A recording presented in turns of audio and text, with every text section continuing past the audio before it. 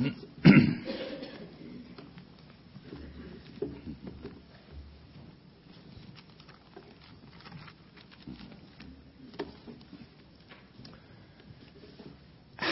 do you plan for the future?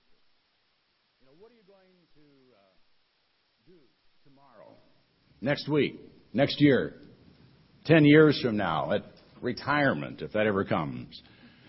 What kind of goals do you have? Do you know where you want to be and what you want to have accomplished by the time you're 30 or 40 or 50 or 60 or whatever? There are a lot of goal-setting and future planning advocates speaking out today saying that we should know such things. We're told we must plan and stick to the plan if we want to achieve anything in life. To fail to plan is what? To plan to fail, we're told. Well, this kind of thinking is pretty standard in the business world, and I think appropriate with projections and trend analysis and production goals. And it's filtering into the church. It's not uncommon to hear a church growth expert speak of the need to develop a 5-year or a 10-year plan. The need to calculate how many members you're going to have, what attendance will be, the size of the budget, projected building expansion, the number of additional staff you're going to need, and on and on and on.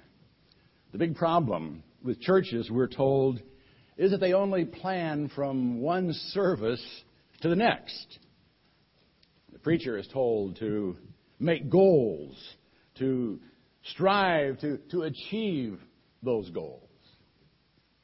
There's also a trend in mission work. We're told the church needs to formulate a strategy for missions, to target specific areas where the most response is being seen, and then decide where we will be and how many churches we'll establish in each area over the next 10 or 15 or 20 years. Plan. Get it all figured out in life, in business, in ministry, and then head for it.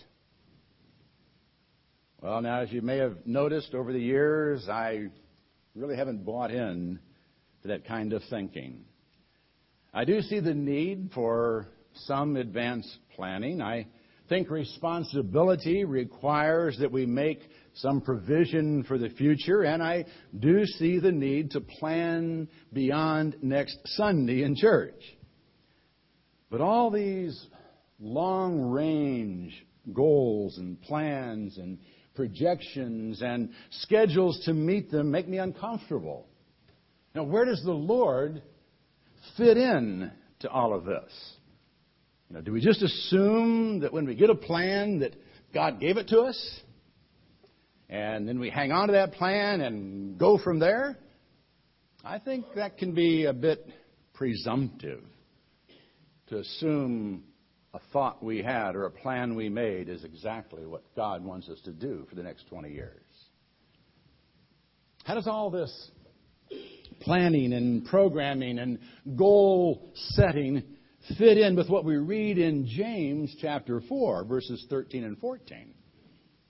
James writes, "Come now, you who say today or tomorrow we shall go to such and such a city and spend a year there and engage in business and make a profit. Yet you do not know what your life will be like tomorrow. You're just a vapor that appears for a little while and then vanishes away." Could it be that some of the management ideas that have filtered into our lives and into the life of the church are of the world and really don't belong here? Are there dangers that have been overlooked? Is this really the way Jesus operated? We understand from the creation He knew what He's going to have to do, but on a day-by-day basis and for 33 years, is that the way He operated? Or what about Paul? How did he operate? Did he plan, and follow the plan? I'm not so sure. In fact, our passage for study this morning tends to make me think that Paul would probably give church growth planners and management consultants ulcers. It seems to me that Paul held the reins of his life in a loose hand. See if you don't agree. We're picking up our study, 1 Corinthians chapter 16, verses 5 through 9. But I shall come to you after I go through Macedonia, for I am going through Macedonia. And perhaps I shall stay with you, or even spend the winter, that you may send me on my way wherever I may go. For I do not wish to see you now just in passing, for I hope to remain with you for some time, if the Lord permits.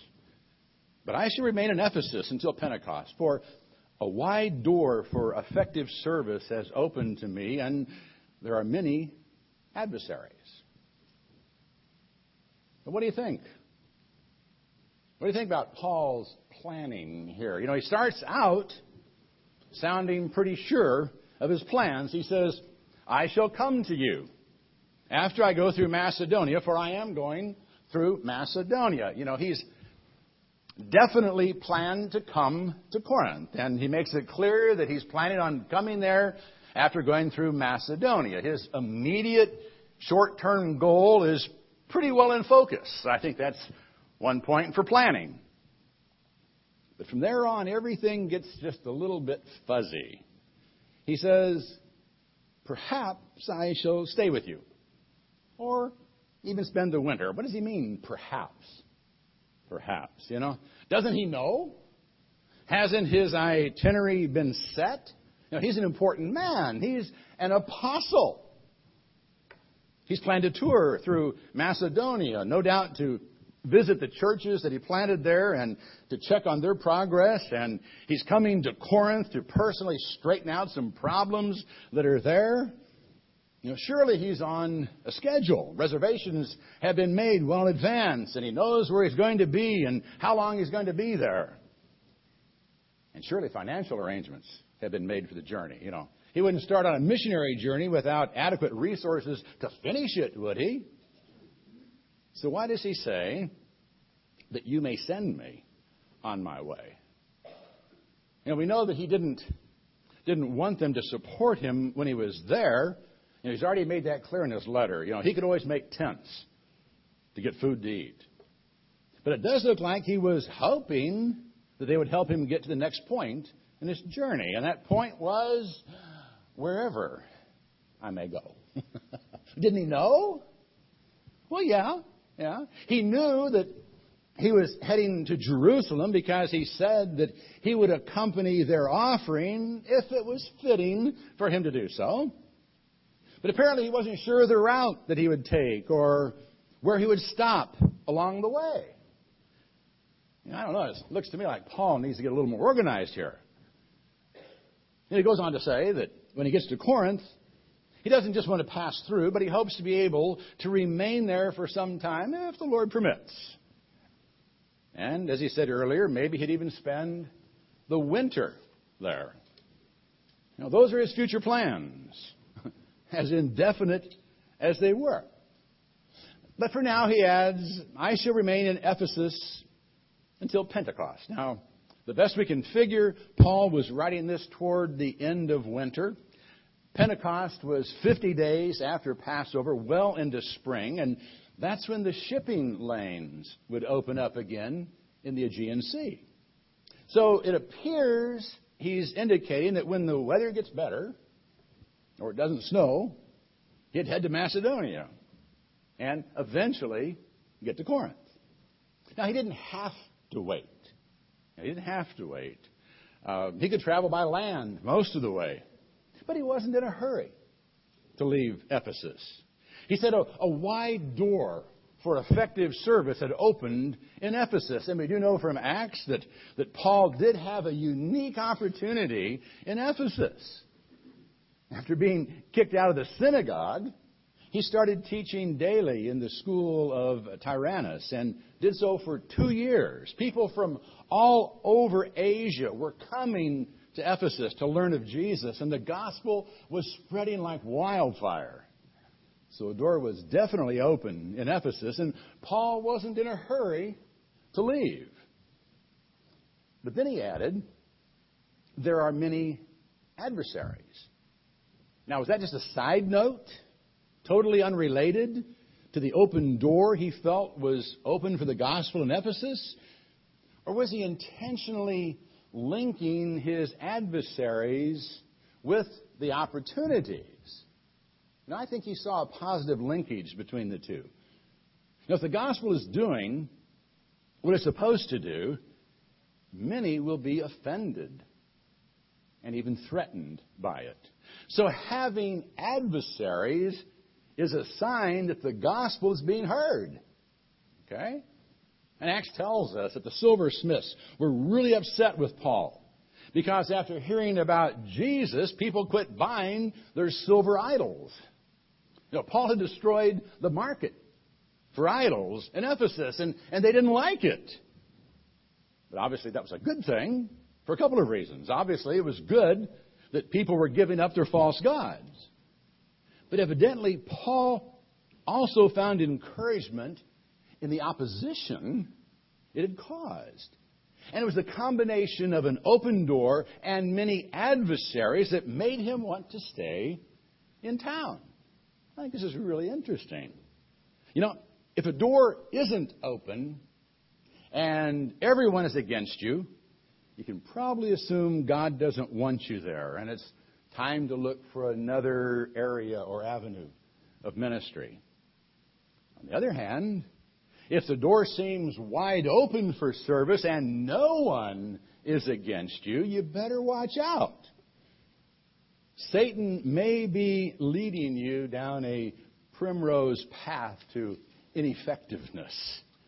An open door and adversaries seems to be the right combination for finding God's direction in ministry.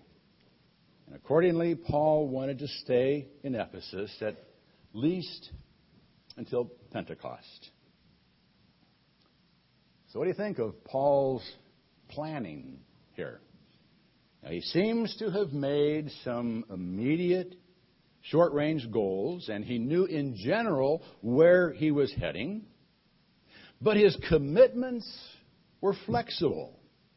And he left room in his schedule for circumstances of life, like shipping lanes, for open doors, and for God's provision along the way. He didn't have to have everything programmed into his Palm Pilot or whatever his, I guess that was another generation ago, right? Whatever it is, you know. He didn't have to have it engraved in stone. How's that? That's better. That's better. Okay. All right. Whatever. He didn't have a rigid schedule to keep or projections to meet. You know, again, some are afraid to be appalled by that approach to life and business and ministry. They'd probably be trying to sign Paul up for a church growth through time management and goal-setting seminar. They do exist. Well, maybe he didn't plan and schedule and project like he should have for himself, but surely Paul knew how to organize others and how to call the shots to get the job done. Didn't he? Well, I don't know. As we read on, it looks like he also kept loose reins on others. Verses 10 through 12. Now, if Timothy comes, see that he is with you without cause to be afraid, for he's doing the Lord's work, as I also am. Let no one therefore despise him, but send him on his way in peace, so that he may come to me, for I expect him with the brethren. But concerning Apollos, our brother, I encouraged him greatly to come to you with the brethren, And it was not at all his desire to come now, but he will come when he has opportunity. Paul begins, now if Timothy comes. Now he's already told us back in chapter 4 that he had sent Timothy to Corinth. Why does he now say if? I'm not sure. Now some translate the word if as when, and it can have that sense about it, but I don't think that's what Paul was saying. I think he's saying if. He wasn't certain of Timothy's plans. And he didn't feel a need to know his every move. Timothy was his son in the faith and no doubt sought his advice and took his counsel seriously. But Paul trusted that he was doing the Lord's work the same as he was, and trusted that he was following the Lord's direction. Timothy had his ministry to perform, and Paul not only recognized that fact, but made it very clear that he expected the Corinthians to recognize it and to support him in his ministry. He was young and apparently timid, or at least unassuming by nature.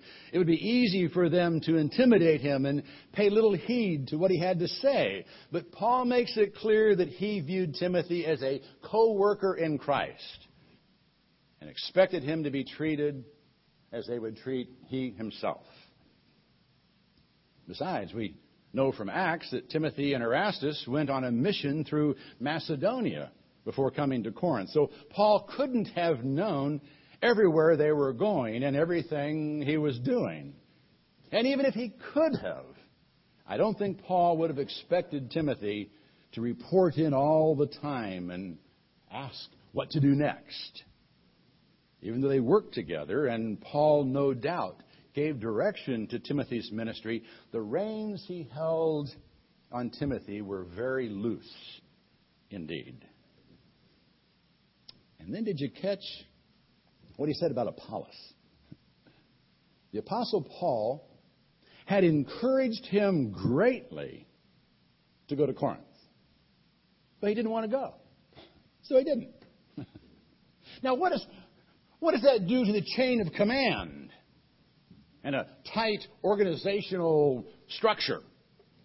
You know, how can we get anything done if everyone goes off in different directions and they won't let the man at the top call the shots? You know, there are those today who claim that's what's wrong with the church. We have degrees in leadership in our Bible colleges now, teaching you how to lead. They suggest the problem in churches is, we're all chiefs and no Indians. Everybody's doing their own thing. And what we need is a highly structured pyramid of power in the church. And someone called the pastor should be in command. What he says should be done.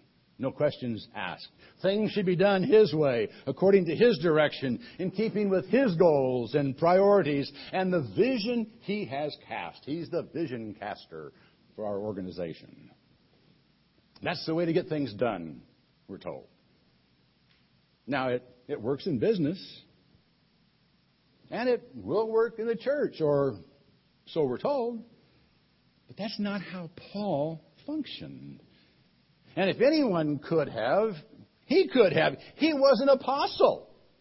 He had special authority from Christ himself. He could have dominated everyone and lorded it over them. But he didn't. He didn't even try to keep tight reins on others. Why not? Well, I think it's for the very same reason he didn't try to keep tight reins on his own life. He recognized the Lord of the reins. Come on, that's good. Who said not really? Jack? All right. Let's go back to James. Let's go back to James chapter 4 for a moment. And reread verses 13 and 14, then go on to verse 15. Come now, you who say today or tomorrow we shall go to such and such a city and spend a year there and engage in business and make a profit, yet you do not know what your life will be like tomorrow. You are just a vapor that appears for a little while and then vanishes away. Instead, you ought to say, if the Lord wills, we shall live and also do this or that. If the Lord wills. That's the key. And Paul specifically said in verse 7, if the Lord permits. He recognized God's authority over his life. And he wanted to make certain that God had a direct hand in all that he did. He did not assume his plans were God's plans and then proceed to write down God's 10-year plan for his life. He had some idea where he was going. He had a divinely given mission to fulfill, but he still left room for God to lead on a day-by-day basis. He set the course that he felt God wanted him to follow, but he left room for God to intervene and overrule his plans at any time. He had short-range goals and objectives, but he made his commitments flexible enough to be easily changed. He wasn't afraid to venture out on faith, trusting God to provide. But he didn't lock himself into a situation where God had to get him off the hook. I've seen that so many times over the years. Where someone gets this plan they think is God's plan, and they commit God's people to an unbelievable financial obligation. And then say, well, the Lord will provide. I mean, they're putting God in a position of doing something that God may not have wanted done. We've got to find a balance there. We've got to be very careful. Very careful. You know, if Paul didn't have the funds to go on from Corinth, he could stay longer. He didn't get all stressed out when his plans were put on hold or even canceled. He waited for the winter storm to pass before boarding ship to Macedonia and trusted that God could make good use of the delay. He always left room for an open door. Sometimes we get so locked into a course that we miss opportunities all around us that God lays at our feet. We've got some big plan and we miss the immediate plans that God has for us.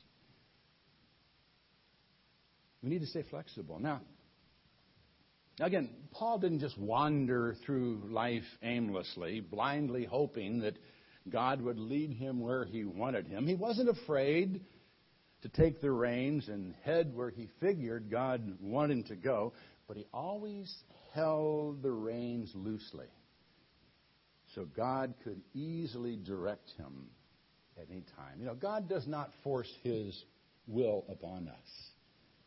He's given us free will. He has.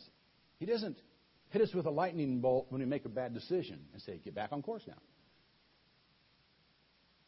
He teaches us in His Word. He guides us with His Spirit.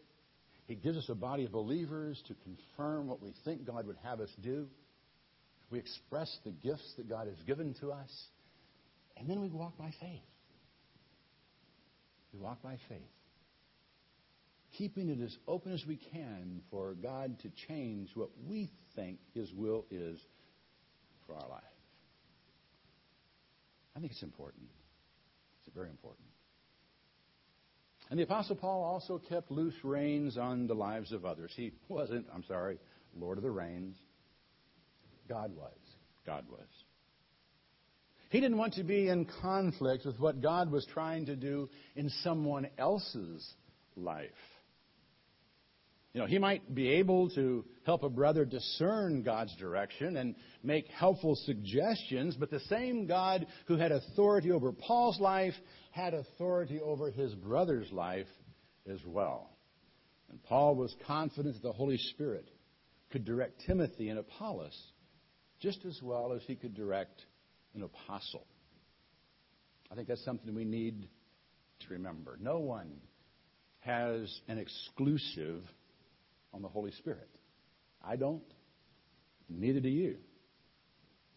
So while we're supposed to help guide one another into maturity and into effective service, let's never try to keep such a tight rein on anyone that they can't follow where they have determined God is leading them. I believe every one of us must surrender to the Lord of the reins and go where He wants us to go. Jesse told me some years ago that churches were stopping their support of his ministry in Asian Christian mission. We've been with Jesse for 40 years. And they quit because they asked for a 5-year plan for his mission or a 10-year plan. He didn't have one he could send to them. I said, we don't. Okay, we're done. How stupid. How short-sighted. How blind to the way God works in the kingdom. Again, I think we should have some idea where we're supposed to go. We've been commissioned to a great job. We've been equipped to do what God wants us to do. We need to be careful about saying we got it all figured out. Years ago, we decided that we would not keep official meetings, elders' meeting notes. You say, what? I was at a church one other time where every time something was brought up, somebody would say, now, wait a minute. 5 years ago, the elders said. I'm going, wait a minute. Maybe what the elders determined 5 years ago was what God wanted the church to do 5 years ago. But doesn't God still work through the body today? Are we to lock ourselves in the decision of someone 5 or 10 years ago? No. We walk by faith day by day. And I'm so thankful that we have men who are committed to that daily walk. Our plans get blown apart at times. Things we thought were going to take place don't take place. But we understand who's in control. And we don't lose faith. We let God work. We let Him have a hand in what we're doing. We don't want to be so blind and hard-headed that He can't get through to us. I'm thankful for our church. I'm thankful for you. I'm thankful for the confidence you have in the leadership of this church. And your willingness to follow and to trust. But yet also your freedom to express and to question and to offer your thoughts and your opinions. We're all the body together. Our goal is to be what God wants us to be and to walk by faith wherever He wants us. So He can use us any way He chooses to use us. To break that down to an individual level, are you committed to letting Him lead? Have you acknowledged Him as Lord? Have you searched His Word for written directions? Sometimes we get this vague idea that to follow the Lord, we just have to get some feeling. Start in His Word, okay? Get in the Word. Get in that ancient Word. You'll be surprised how relevant it is to decisions you make on a daily basis. But you got to be in it. You got to know it if it's going to give direction to your life. So get in the Word. Look in there. How does this apply to me, Lord? What does this say about my priorities? What does this say about what I think is important?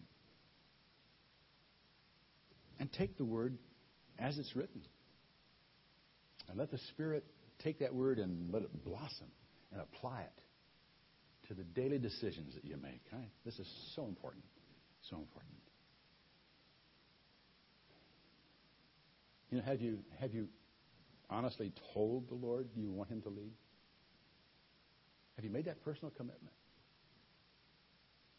You know, we make commitments public at times, and that's good.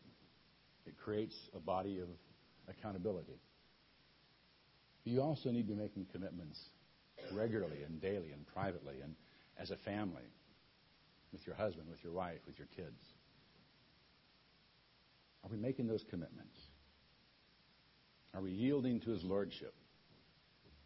Are we saying, use me, lead me, guide me, anywhere you want? I remember years ago, I was in a ministry with someone, and one of his favorite songs was, I'll go where you want me to go, dear Lord. It's a great song.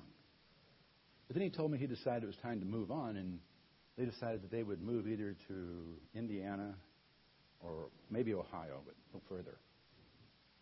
I go, wait a minute. So we set little parameters, and then we say, I'll go where you want me to go. I'll be what you want me to be. I'll do what you want me to do. Come on. If you mean it, sing it. Okay? Stay open. God can lead us. He can guide us. We've got to let Him be Lord of the reins. We've got to hand the reins of our life to Him. And then when He sets them in our hands, we hang on to them loosely. And you say, Lord, it's not about my will. It's about yours. If the Lord wills, I'll do this and I'll do that. And I'll walk in a way that keeps me sensitive to His will. I'll not just say it and then put on blinders and trudge through life meeting my goals and my objectives and my purposes and reading everything that tells me what I need to do to win in this world. I'll be in the Word. I'll walk by faith. And I'll mean it. When I say I'll go where you want me to go. I'll be what you want me to be. I'll do what you want me to do. I trust that's your prayer. Stand.